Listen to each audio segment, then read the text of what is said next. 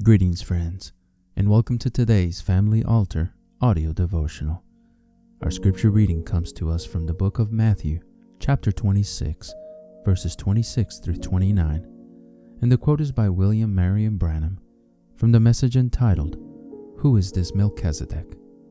This message was preached on February 21st, 1965. We hope that you are blessed today as you listen. And as they were eating, Jesus took bread and blessed it and brake it and gave it to the disciples and said, "Take, eat, this is my body." And he took the cup and gave thanks and gave it to them, saying, "Drink ye all of it, for this is my blood of the New Testament, which is shed for many for the remission of sins. But I say unto you, I will not drink henceforth of this fruit of the vine, until that day when I drink it new with you in my Father's kingdom." Notice, after the battle was over, Melchizedek served his victorious child communion. Think of that. Part of himself. Now, we want to see here, in type here, is in view the communion. After the battle, he gave of himself because the communion is part of Christ. Amen. And after the struggle is over, after you've done got yourself whipped out, then's when you partake of Christ. Become part of this being. You get it? Jacob wrestled all night and wouldn't turn him loose until he blessed him. Right? Battle for life. And after the battle is over, then God gives you of Himself. That is His true communion. The little bread and wafer just represents it. You shouldn't take it unless you've wrestled it out and become part of God. Remember, at this time, the communion had never been instituted. Not until before the death of Jesus Christ. Hundreds and hundreds and hundreds of years later. Amen.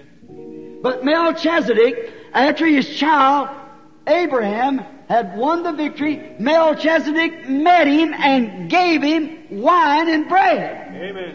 Showing that after this earthly battle is over, we will meet him in the heavens and take the communion again. It'll be the wedding supper. Amen. I will not drink the more of the vine or eat the fruit until I eat it and drink it with you anew in my Father's kingdom. Is that right? Notice, again, Melchizedek went to meet Abraham before he got back home. What a beautiful type here we have. Melchizedek meeting Abraham before he got back home after the battle. We meet Jesus in the air before we get home. That's right. 2 Thessalonians tells us that.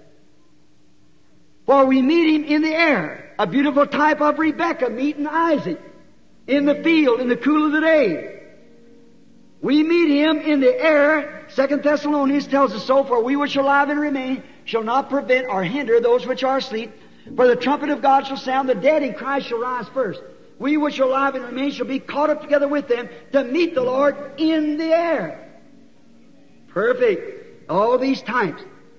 Therefore, the theophany, if you have died and entered into that theophany, what happens? The theophany comes to the earth to pick up the redeemed body. And if you're here in the air, you take the body to meet the theophany. There you are, and caught up, and go to meet the Lord in the air. We trust that you have been blessed by God's Word today.